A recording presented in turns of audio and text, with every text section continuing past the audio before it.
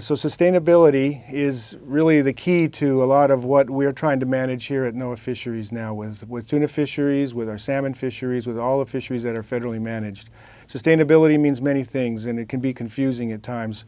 Sustainability means rebuilding and having healthy stocks, which is one of the primary charges that we're working on with our Magnuson Act, is to get fisheries healthy again. It can also mean having levels of bycatch or non-target catch in your fisheries that are manageable and not causing any undue impact.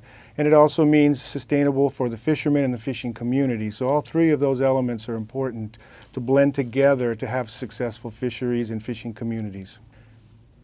Seafood trade imbalance, most people don't realize it's the third largest imbalance that we have in the United States behind autos and oil. And we pay for that imbalance in many ways. One is that we rely on a foreign source of protein and fisheries in terms of food security. So having opportunities to increase sustainable, well-managed fisheries for local production will increase our food security in one element. It also then gives us the opportunity to work with developing fisheries and supporting our local ports and infrastructures. It's one thing that has suffered over the years, in California especially, is we have infrastructure needs in these ports that are slowly being eroded away as fisheries lose the opportunity to land product here in California. So that's one way that we really need to address that, is to begin where we can importing or landing domestic product that's well managed. Right now, the United States is in its infancy in terms of our joining the world nations in aquaculture production and delivery.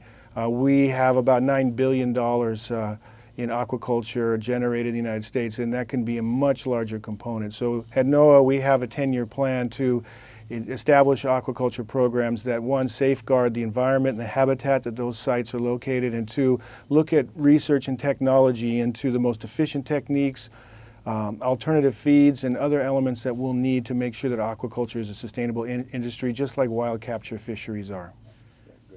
We are celebrating the 35-year anniversary of the Magnuson-Stevens Fishery Conservation and Management Act, and I believe in the 35 years we've made tremendous progress in terms of turning around our fisheries from fisheries that had quite a few stocks that were overfished and overfishing occurring.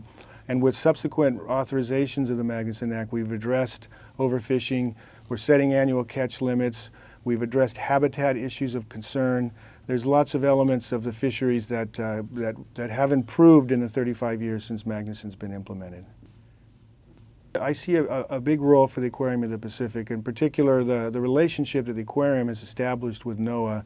All aspects of NOAA, the sanctuary, the ocean service, and NOAA fisheries has been instrumental in allowing us to leverage the participants and the visitors to the aquarium, and Jerry has been very supportive of having dialogue with the fishing industry and the stakeholders and environmentalists to look for solutions. And I think the aquariums and the aquariums all throughout the United States need to be a part of the dialogue to have solutions that address sustainable fisheries, but sustainable fishing communities and fishing waterfronts and towns. And I think the aquarium located in a waterfront has a key role for that.